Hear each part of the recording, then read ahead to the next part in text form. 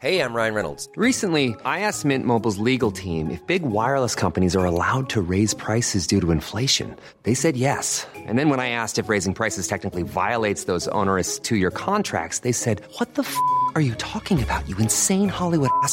So to recap, we're cutting the price of Mint Unlimited from $30 a month to just $15 a month. Give it a try at mintmobile.com/switch. $45 up front for 3 months plus taxes and fees. Promo rate for new customers for limited time. Unlimited more than 40 gigabytes per month. Slows full terms at mintmobile.com. Tonight on Piers Morgan Uncensored, live from New York City, ailing President Biden tries to jumpstart his re-election campaign as the polls show the Democrats are sleepwalking into potential electoral disaster. If they really think Trump's a democracy-wrecking demagogue, why don't they have a plan to beat him that may work? We'll debate that, and I'll talk to the only selected Democrat who's challenging the president. And the world's biggest aviation authority says it's actively recruiting more people with mental health problems.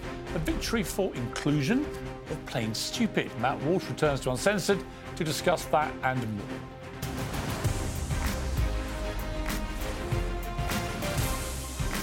Live from New York, this is Piers Morgan Uncensored.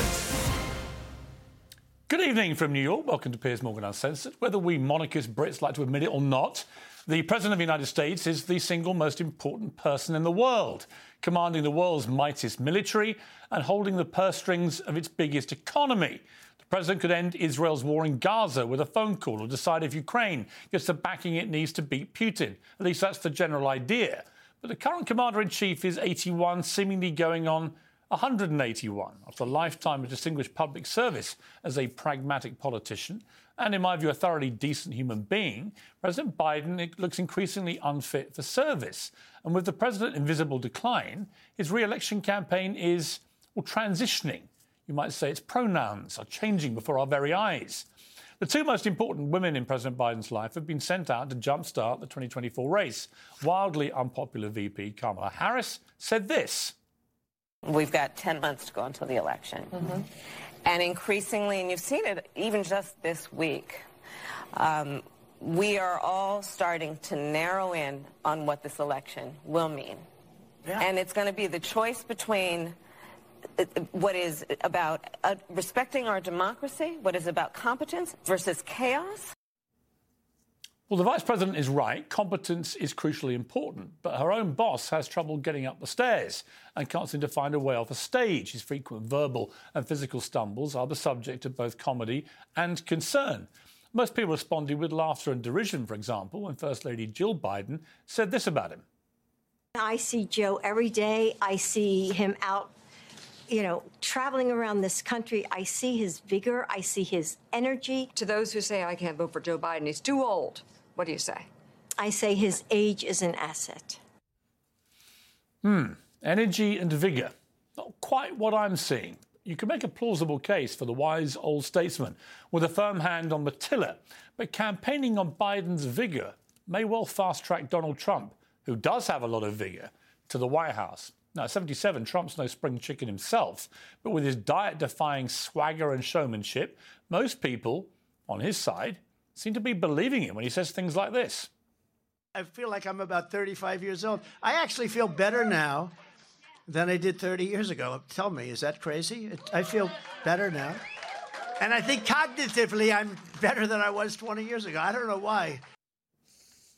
That is a slightly more debatable subject, Mr. Trump, but a whopping 77% of Americans, both Republican and Democrats, believe that Biden is simply too old to run the country. Almost 70% think he's mismanaged the crisis at the southern border.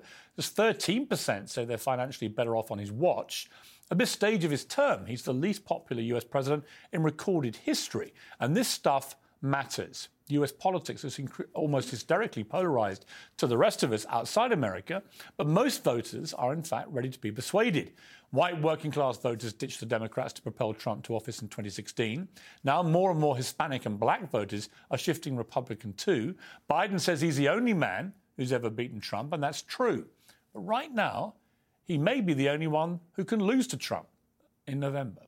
Well, I'm joined by my super PAC here in the studio in New York, co-host of The Breakfast Club, Charlemagne the God, host of The Rubin Report, Dave Rubin, and the Democrat strategist and Fox News contributor Jessica Tarlov, who I could hear her lips pursing as I read that was monologue. That loud? I could feel them pursing. I appreciate, though, I saw you tempered it a bit. Whoever put it in the prompter was harsher than you were. I could feel the pursing. I was reining back in real time. Let me start with you, Jessica, because I like Joe Biden personally. Yeah. I think he's got a lot of very admirable qualities as a human being, and his own story, the fact he lost his wife and a baby when he was just a senator. He then lost another son. Anyone that can do that and still do the job he's doing will always have my admiration. But there is no doubt he is in real trouble here. Is there any doubt? I mean, can you paint a picture that isn't as grim as the one I painted? Oh, I definitely can do that. And I've been preparing for 3.5 minutes to get the chance. I'm not going to start by denying that the age factor is massive in all of this. And I think that people's concerns as well about Kamala Harris and her readiness to take over informs that. If there was a hugely popular vice president kind of waiting in the wings, I think things might feel a bit different for people. But 81 is 81. There are some 81-year-olds. We all watch Warren Buffett, right? Mick Jagger is 80. Yes. Nearly 81. He would have a different kind of agenda for the country. But yes, he does. Might be quite a popular one. Yeah, that would be pretty cool. I wouldn't hate it. But there is a problem going on right now with media coverage of the Biden presidency, and there are problems with the Biden campaign. What are the problems? So I'll start with media coverage. Everybody knows now that you want to print stories that get clicks, and negative stories are the ones that do it. Even people who are huge supporters of the president focus on all the polls that are negative. Most people wouldn't know that if you went to the Real Clear Politics homepage and clicked on polls, the average has Joe Biden down just 1 percentage point to Trump. You would think that he was getting trounced. You'd look at swing state polls, and you'd see that in a lot of the swing states, like Pennsylvania, for instance, which is going to be a huge deal, he's up massively. We only talked about the fact that he was down in one Michigan poll last week. In terms of the economic news, the Wall Street Journal, our very own Wall Street Journal here at News Corp, had a hugely optimistic set of editorials out there. It's 62% of Americans think the next year, so 2024 election year, is going to be better for them. When are they going to go and vote? In November. That's a lot of time for this economic recovery to really settle in for people. But no one wants to talk about that. It's not popular. It's not good clickbait. The second part about the campaign, and this is where I think the Obama folks who have been perhaps too publicly critical, I think, of the Biden campaign, their ground game is not visible to folks. They don't feel like they're there in Nevada, in Arizona, in Georgia, in these states that we desperately need to win. And they are working on that. And I think that the president himself needs to be more visible.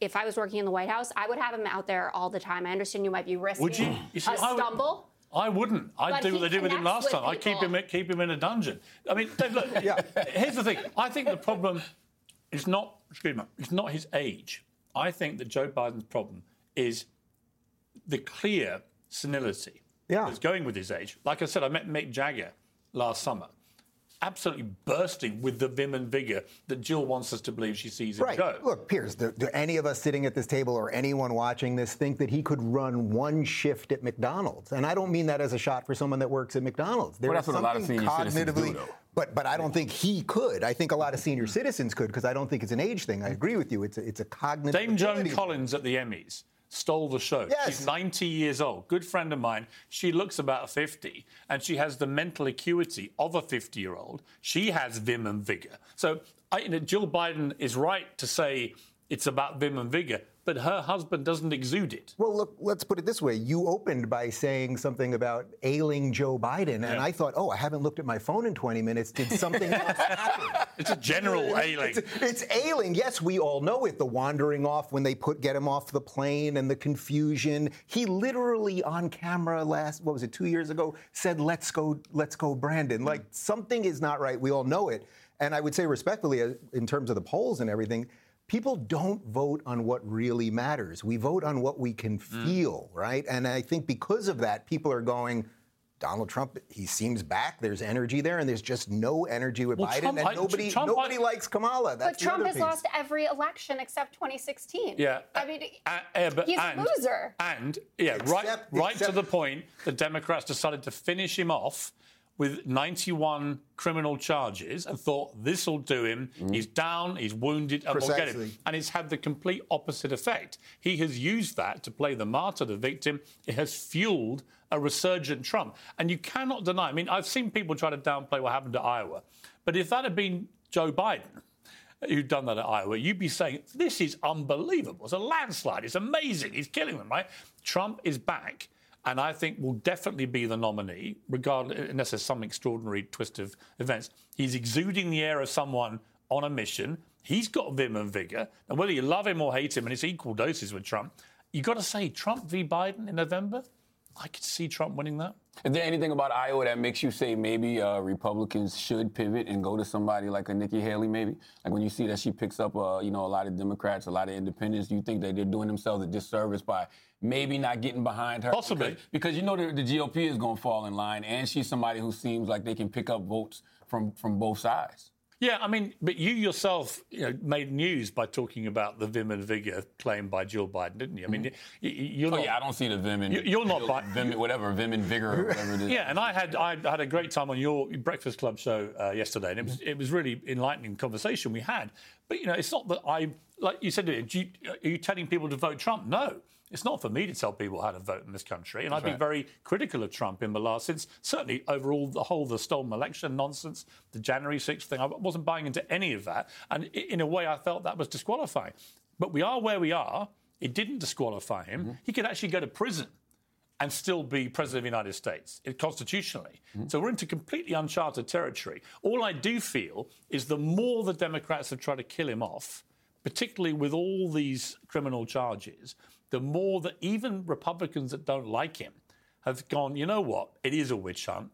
The Liberals are trying to nail this guy. He's one of us. We're going to back him. And so it's been self-defeating. Mm-hmm.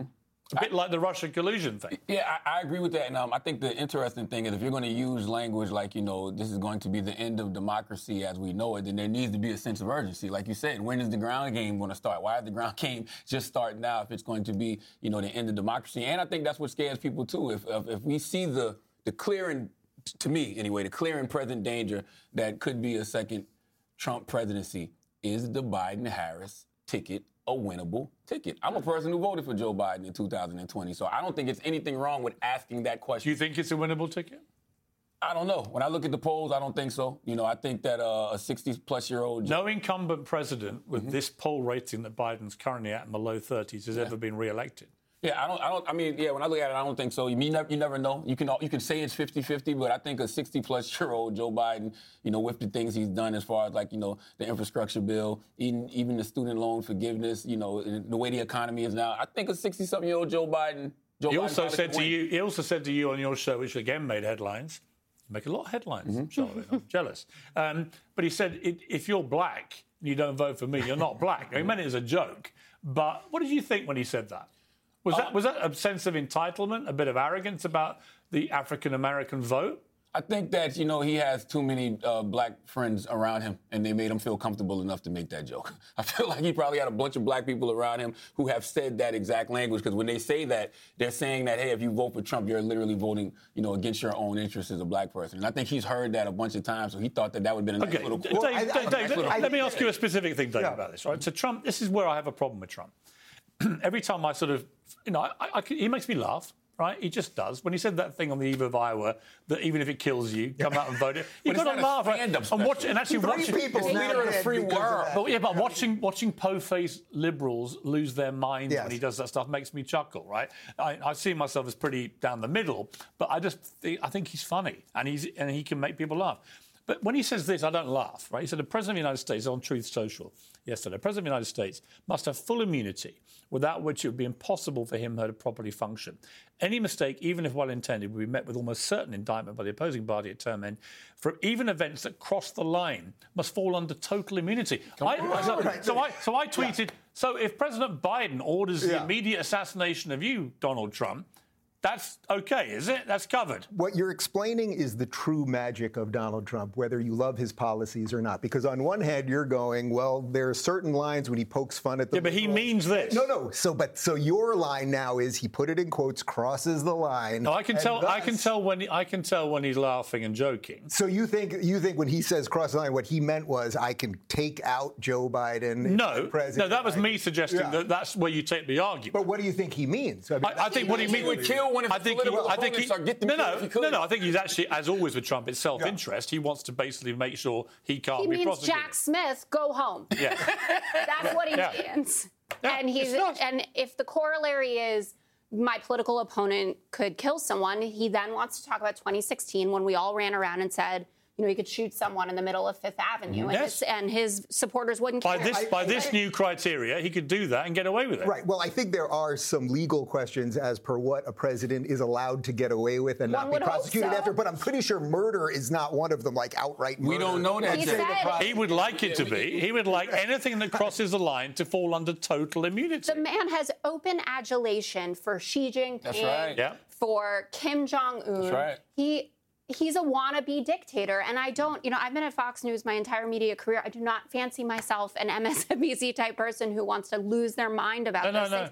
But that is very serious to have someone who was the leader of the free world and is running to be it again, to believe that these people who are anathema to democracy are doing it right. What did you feel when Kamala... And also, too, though, we're acting like, it's not just rhetoric. Yes, he said he wanted to be a dictator for a day. Yes, he said, he should be immune from killing his political rivals. But he also attempted a coup with his country, guys. Right. Like, why are we acting like that did not happen? Why do we keep acting like January 6th did not happen? I mean, it didn't happen. I mean, that a bunch of people showed up with no plans, no weapons. I mean, I'm not defending the people that actually broke windows or anything else. But there was no coup. There was no That was an attempted coup in this country. I got eyes and ears. I'm not a political expert, was there but I know what I saw. Was there a plan? Did anyone have a piece of paper that said Proud this is what Boys we're had a gonna plan, do? and they were invited into the White House. Right. There were people with zip ties. That's not a casual thing that you walk around with. I'm not diminishing. They went after the ballot box. They were talking about hanging the vice president. There were 1,000. There were only 100 bad ones, let's say. That doesn't mean that it wasn't an attempted coup fomented by the President of the United States of America. I mean, does anyone honestly think that Donald Trump thought that the next day he would be president, post-transition, post-potential transition? Bill Barr does, which is why he finally had to go. There are people, what was so powerful about the January 6th committee and what they were able to put together is the fact that they used almost exclusively Republican testimony.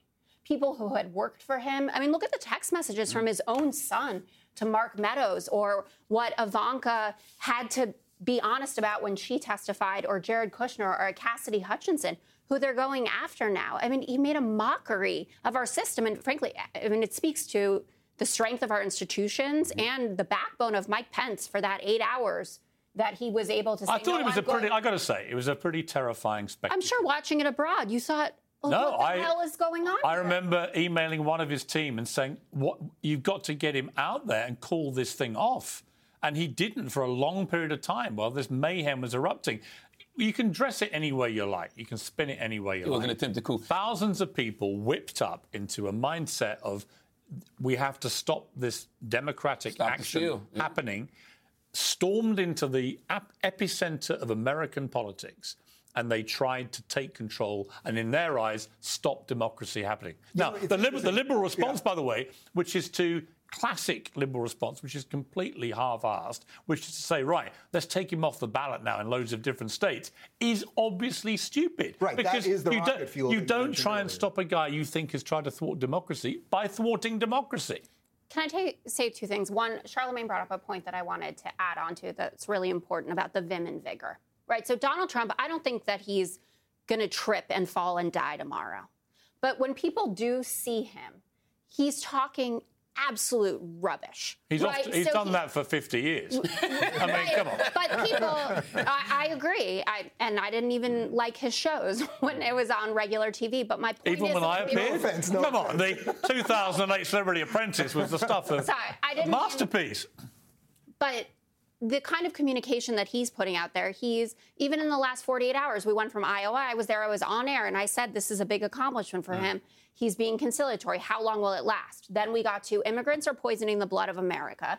Then defaming a woman who he's been charged. They found him guilty of sexually assaulting her. He continues with that. He's talking about how magnets work in water, using ID to buy a loaf of bread. It's not like people who are at home are saying, this guy's got it together and this guy doesn't. No, but you know what I'm not even defending any of You know what? We're going to come back. I'm going to talk after the break to Dean Phillips and keep you guys here to react to that. But I also want to talk about what Jamie Dimon said, which I thought was really interesting, when he said that if you call everyone who's a MAGA supporter of Trump, if you call them a bunch of crazies, then you are completely missing the point why most of them actually want to vote for Trump, which is economy, foreign policy, the border, all these things which he was strong on last time. He said that's why they want him back, because they feel they've been let down on that by Biden. We'll talk about that after the break. Stay with me. Uncensored next. More from my New York super PAC. I'll be joined by the Democratic presidential candidate who wants Joe Biden to stand aside. He's Minnesota Congressman Dean Phillips, and he'll be here live in a couple of minutes.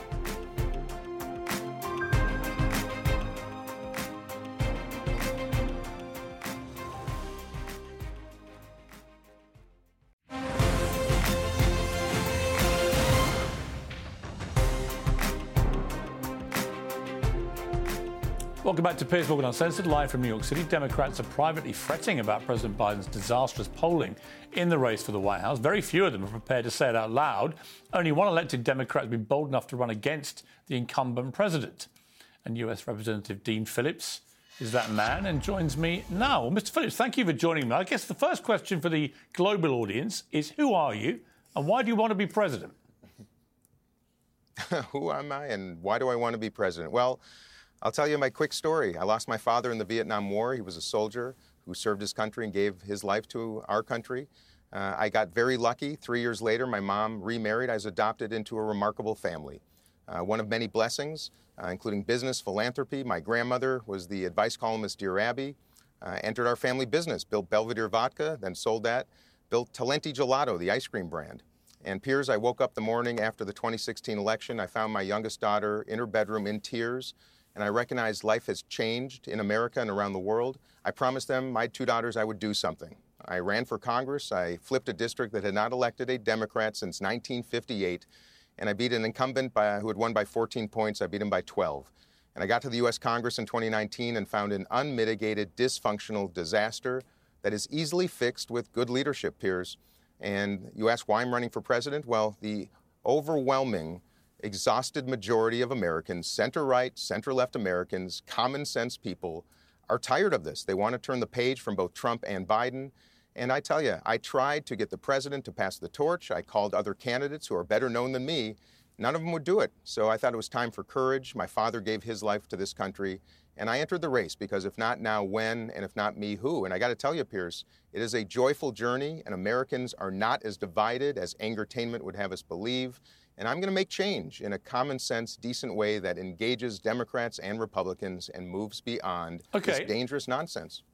Well, look, everything you say makes perfect sense, except this. Joe Biden, if he doesn't stand down, will be the nominee. Now, twice in post-Second World War history, there has been an incumbent Democrat president who has done that.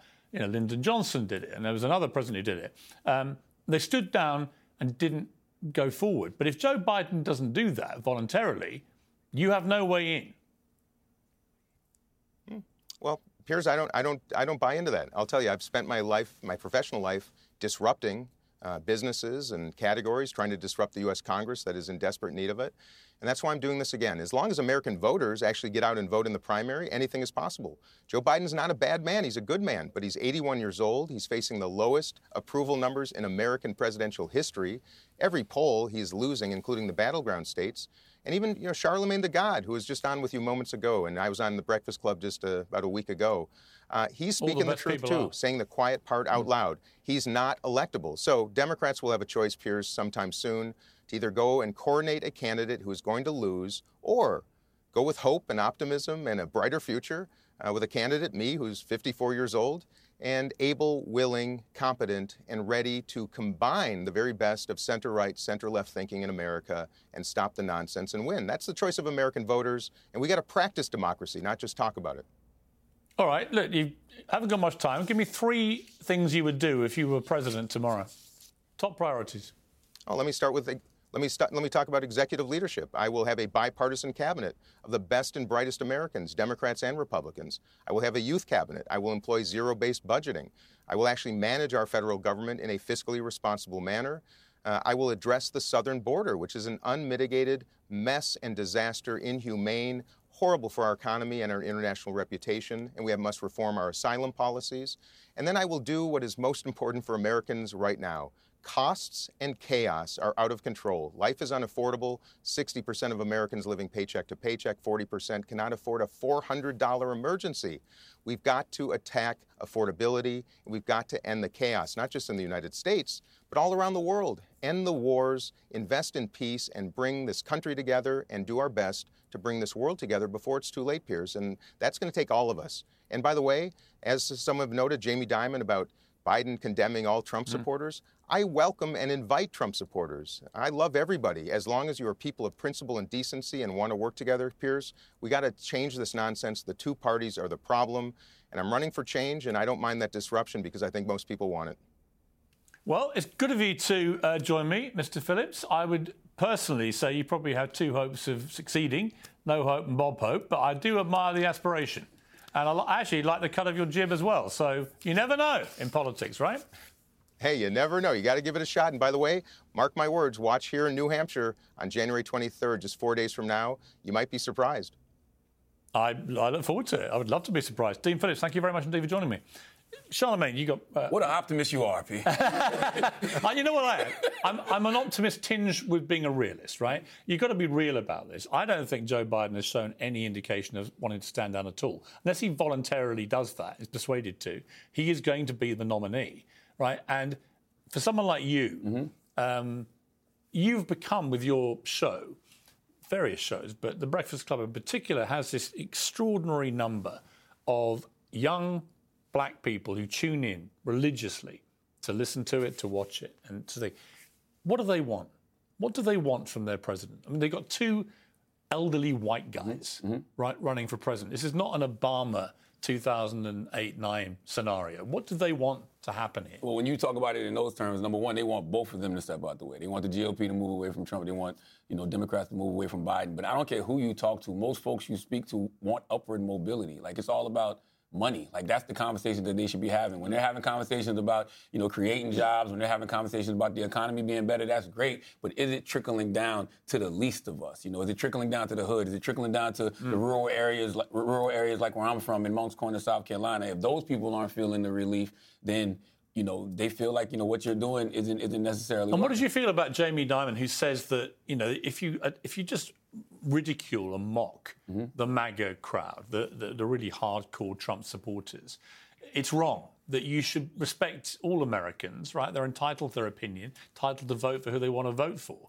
I thought he had a point. He also had a point that if you just over-demonize Trump, I think I said on your show, I met Chris Rock after the 2016 election the next day, and he said, if someone's murdered 8 people, don't go around saying he's murdered 9 about Trump. In other words, if you just exaggerate how bad he is, people are going to find out. See, that was 2016. I think in 2024, we kind of see what a Trump presidency is like and how bad it could potentially be. And what are you most worried about with him?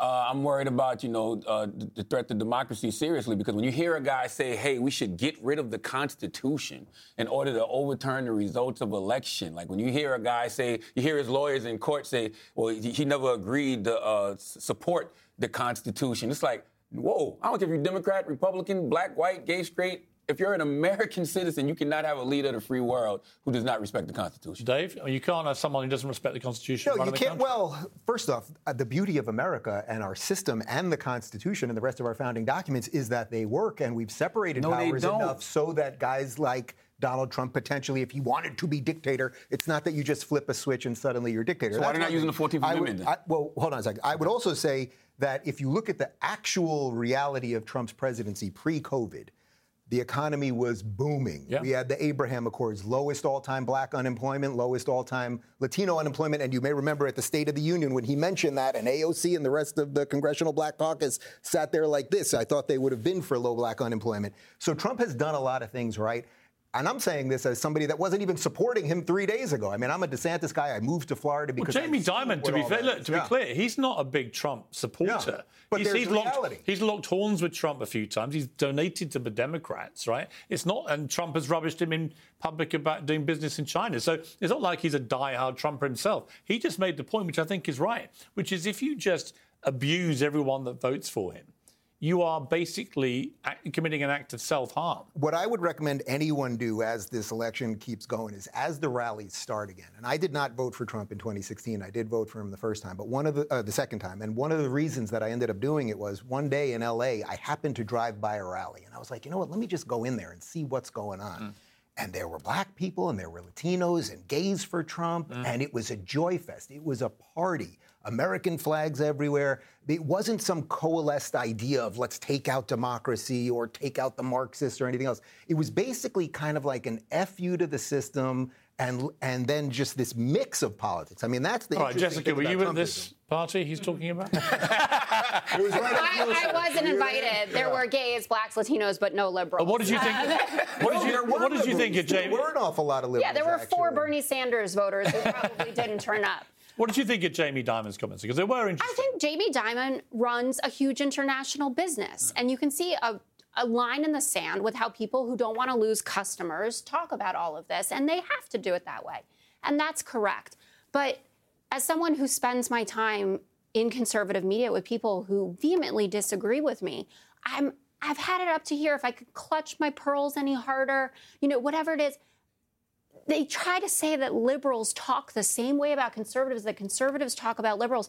If Donald Trump wins the presidency again, you will have a president who calls more than half the country, 81 million voted for Joe Biden, 74 million for Trump, calls us thugs, pedophiles, communists, Marxists, anti-Americans, traitors. I'm not being welcomed into any sort of I have a question there. For you, which I asked Charlemagne yesterday. How many immigrants did Barack Obama deport in 8 years? He's the deporter-in-chief, and I've said it Do you know how many it is? 3 million. 2 million. He only knows because I told him. He hadn't got on Scooby yesterday. I thought it was only 2. It's over 3 million. It was the greatest number pro rata of any president in history. Yes, and it did not hurt him with Latino voters. I say it all the time on the 5. Biden can get tougher about this. Henry Cuellar, he's got it right how he's talking about it. The border Dems, the Mark Kellys of the world.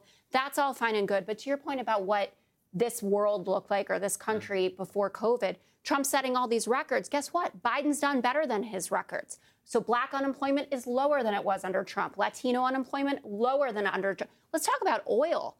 I can't even tell you how many times I've been told, drill, baby, drill. Well, Joe Biden's doing it. 13.3 million barrels. It's the highest amount of oil produced by any country in history. Good sales pitch. But here's the critical question for all of you, and it's a one-word answer. If it's Biden-Trump in November, who am I voting for?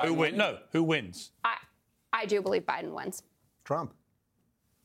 Charlemagne, the casting votes. But by the way, that's what's so scary about it. Like, you have to think. And by the way, you don't have to want this to happen. But you're talking but you're talking about a guy who has 91 criminal charges, a guy who says he wants to be a dictator for a day, a guy who says we should rip up the Constitution. Against a guy who doesn't know what day it is. And that's what I'm saying. So if Biden has done all of these great things and he's up against that and we're still not sure I need a name, Charlemagne. Is he winnable?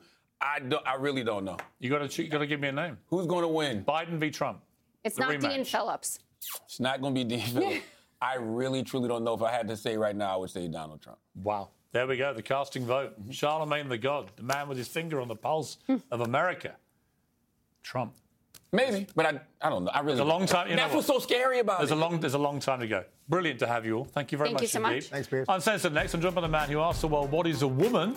And a lot of people couldn't answer. That's the world we now live in.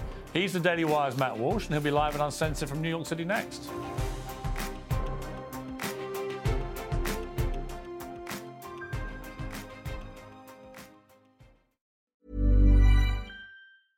This is Paige, the co-host of Giggly Squad, and I want to tell you about a company that I've been loving, Olive & June. Olive & June gives you everything that you need for a salon-quality manicure in one box. And if you break it down, it really comes out to $2 a manicure, which is absolutely insane. It's also so easy to get salon-worthy nails at home with Olive & June. The difference between how your nails used to look when you did them yourself and now with the Mani system is a complete game changer. The best thing about Olive & June, too, is it's a quick dry. Dries in about 1 minute, lasts for 5 days, and full coverage in up to 1 to 2 coats. Visit oliveandjune.com/perfectmani20 for 20% off your first system. That's oliveandjune.com/perfectmani20 for 20% off your first system.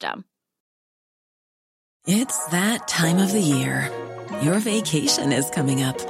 You can already hear the beach waves, feel the warm breeze, relax, and think about work. You really, really want it all to work out while you're away. Monday.com gives you and the team that peace of mind. When all work is on one platform and everyone's in sync, things just flow. Wherever you are, tap the banner to go to Monday.com.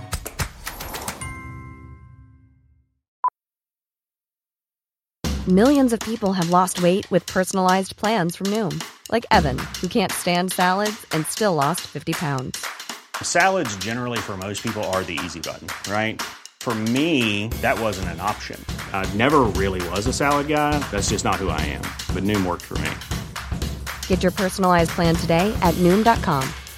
Real Noom user compensated to provide their story. In 4 weeks, the typical Noom user can expect to lose 1 to 2 pounds per week. Individual results may vary.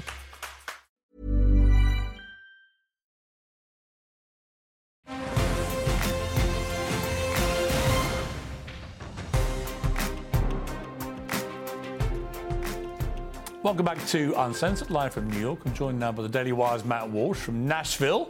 How's the weather, Matt? I hear it's a little chilly down there.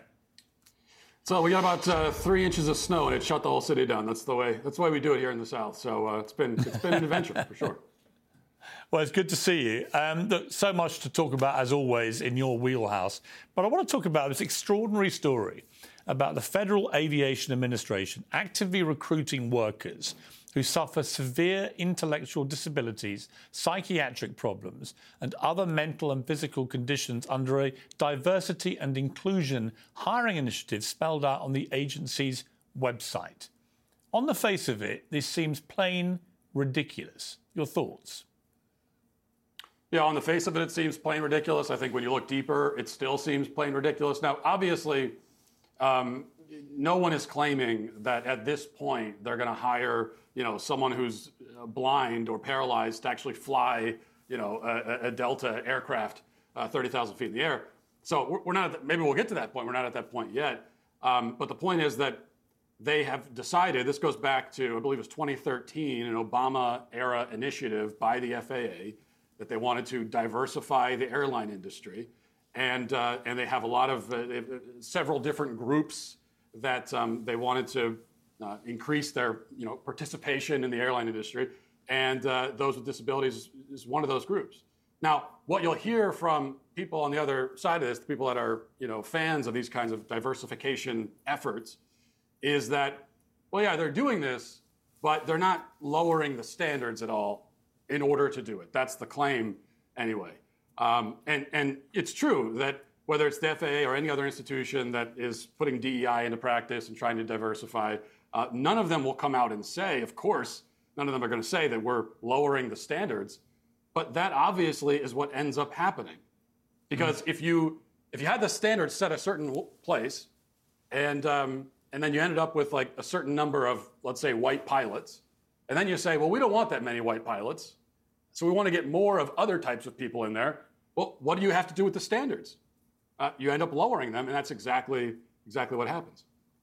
I mean, I saw that the new coach in the NFL has replaced Bill Belichick of the Patriots, and he's immediately come out and played the race card, and basically saying if you don't see colour, you don't understand racism and so on. Other black coaches in the NFL have taken a very different view and said all they want to see is football and players. They don't care about what colour they are. And it struck me as sort of a bizarre stance to take, because the vast majority of players, for example, in the NFL are black. I think nearly 70%. What did you make of that when you heard it? Well, I think if you are, if we're getting to the point where we can find anti-black racism in the NFL, well, then just the concept means nothing anymore. As you point out, I think it's like 70 to 80% of players in the NFL are black. The NFL, if you take all the different positions on the field and on the sidelines, it is, black people are vastly overrepresented when you compare them to the 13% of the overall population. So if we're looking for racism even there, then it's just the entire concept is totally meaningless.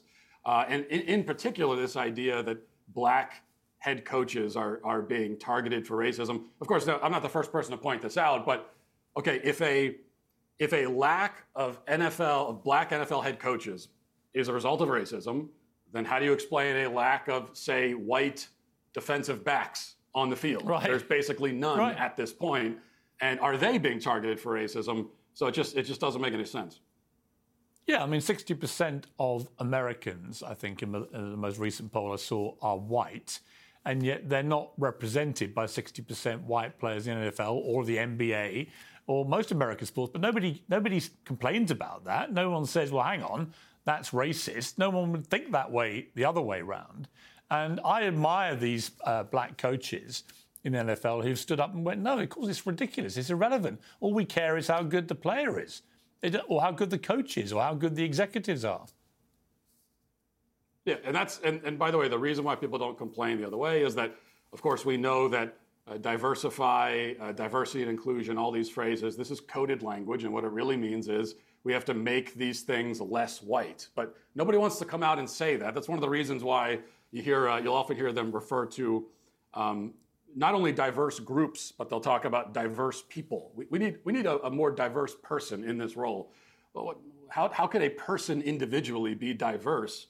Doesn't make any sense. Well, then you understand that what they're really saying is we want a non-white person. They just don't want to come out and say that. And I think another important point that you brought up is that, if we are obsessed with representation, if it is very important that every group be exactly represented in every industry that we look at, and I don't agree that that is important. I think that's an unworkable, untenable, unsustainable goal that makes no sense and it's totally arbitrary.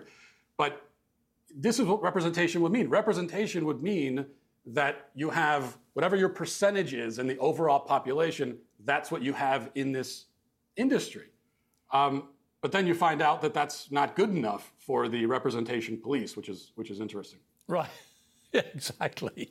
Let's take a short break, Matt. I want to come back and talk about the Daily Wire's brilliant new comedy movie, Lady Ballers, which the title may give people a clue about what issue this is about. But of course, it relates to this ongoing furore around trans athletes in women's sport. We'll talk about that after the break and show a clip.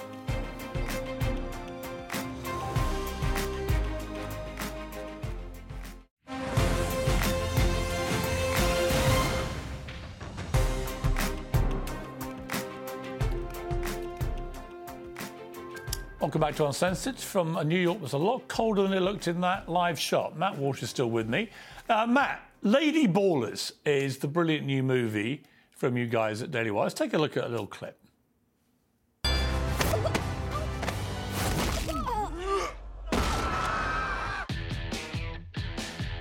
Let's cut to the chase. I know you're not a woman. Hey, you don't know how he identifies. If you can beat them. What do you know about the U.S. Opens for the Global Games? You want us to compete as women. $5,000 prizes. My lover says you were a great coach back in the day. Join. This is the way the world is now. My 8-year-old daughter told me all about it. So a guy can become a girl with no physical changes at all. Oh, that's called gender fluid. I mean, it's a brilliant idea. First of all, why did you make it? Well, I can't take credit for making the movie or writing it or anything like that. I play a relatively small role in the film, and I think my entire role is really just me being trolled by the director of the film, who's also CEO of the company, Jeremy Boring, where he decided to write a role for me where I am the exact opposite of who I am in real life, just to make me as uncomfortable as possible. So I'm playing this kind of left-wing hippie character who's also a big hugger. I'm big into hugging people in the movie.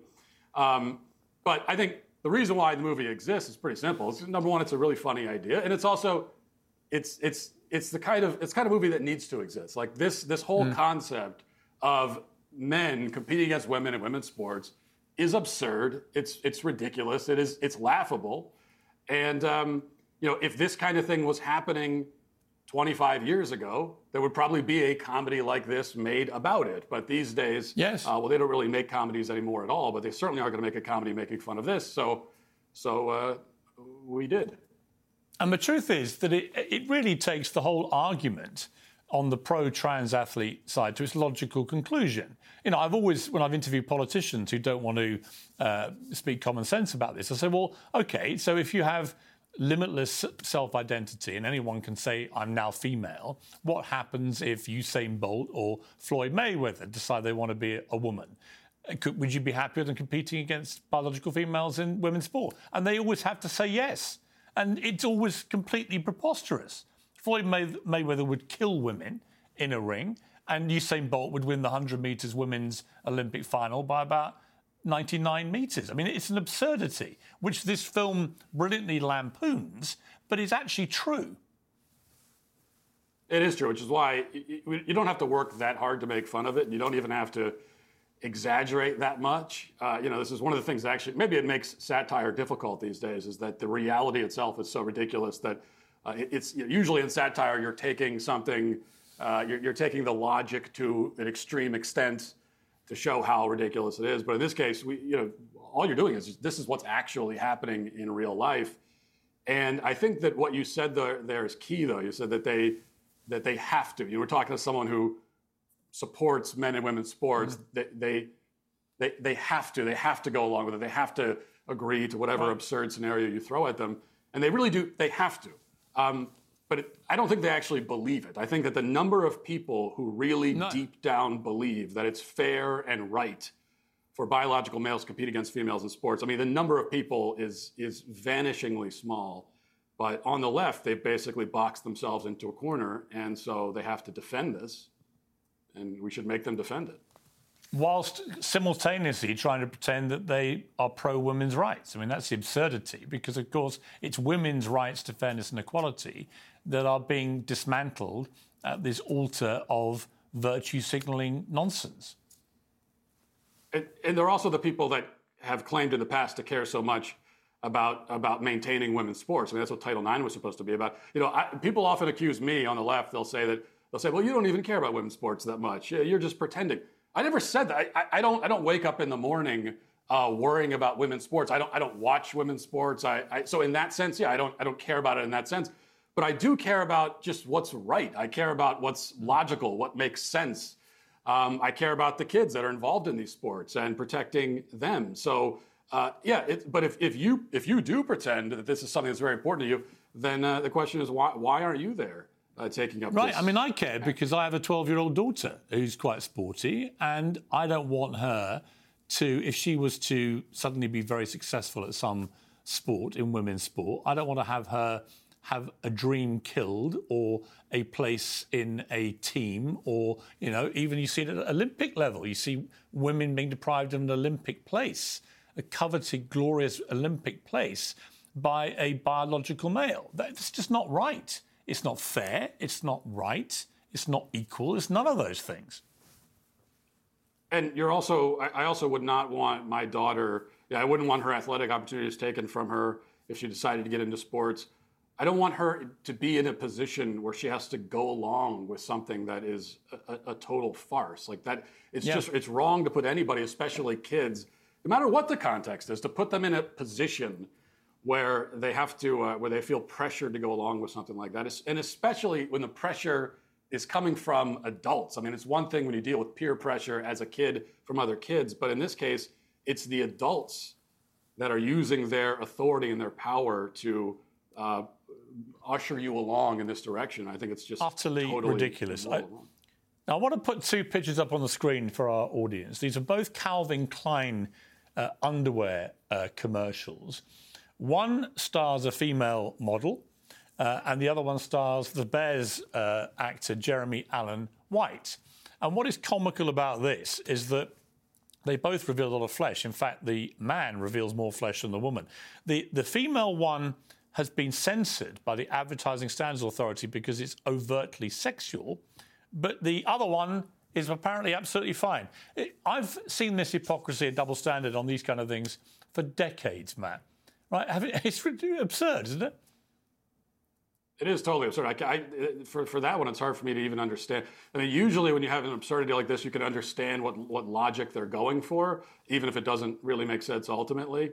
But in that case, I'm not even sure exactly what would their argument be. Apparently, the argument was that the ad involving FKA twigged the model's physical features rather than the clothing presented as a stereotypical sexual object. He has less clothes on than she does. Yeah, it doesn't make any sense. But when you're talking about things like decency and modesty, and that's an important conversation to have. But I think in our culture we don't have a very coherent notion of what that even is or how to apply it, and that's how you end up with confused situations. Ridiculous. Like Matt, we've run out of time. It's always great to catch up with you. I hope it warms up down there, and I hope to catch up with you again soon. Thank you very much. Appreciate it. Thank you. That's it from me. Whatever you're up to, keep it uncensored. I'll be back in London next week. See you then. Good night.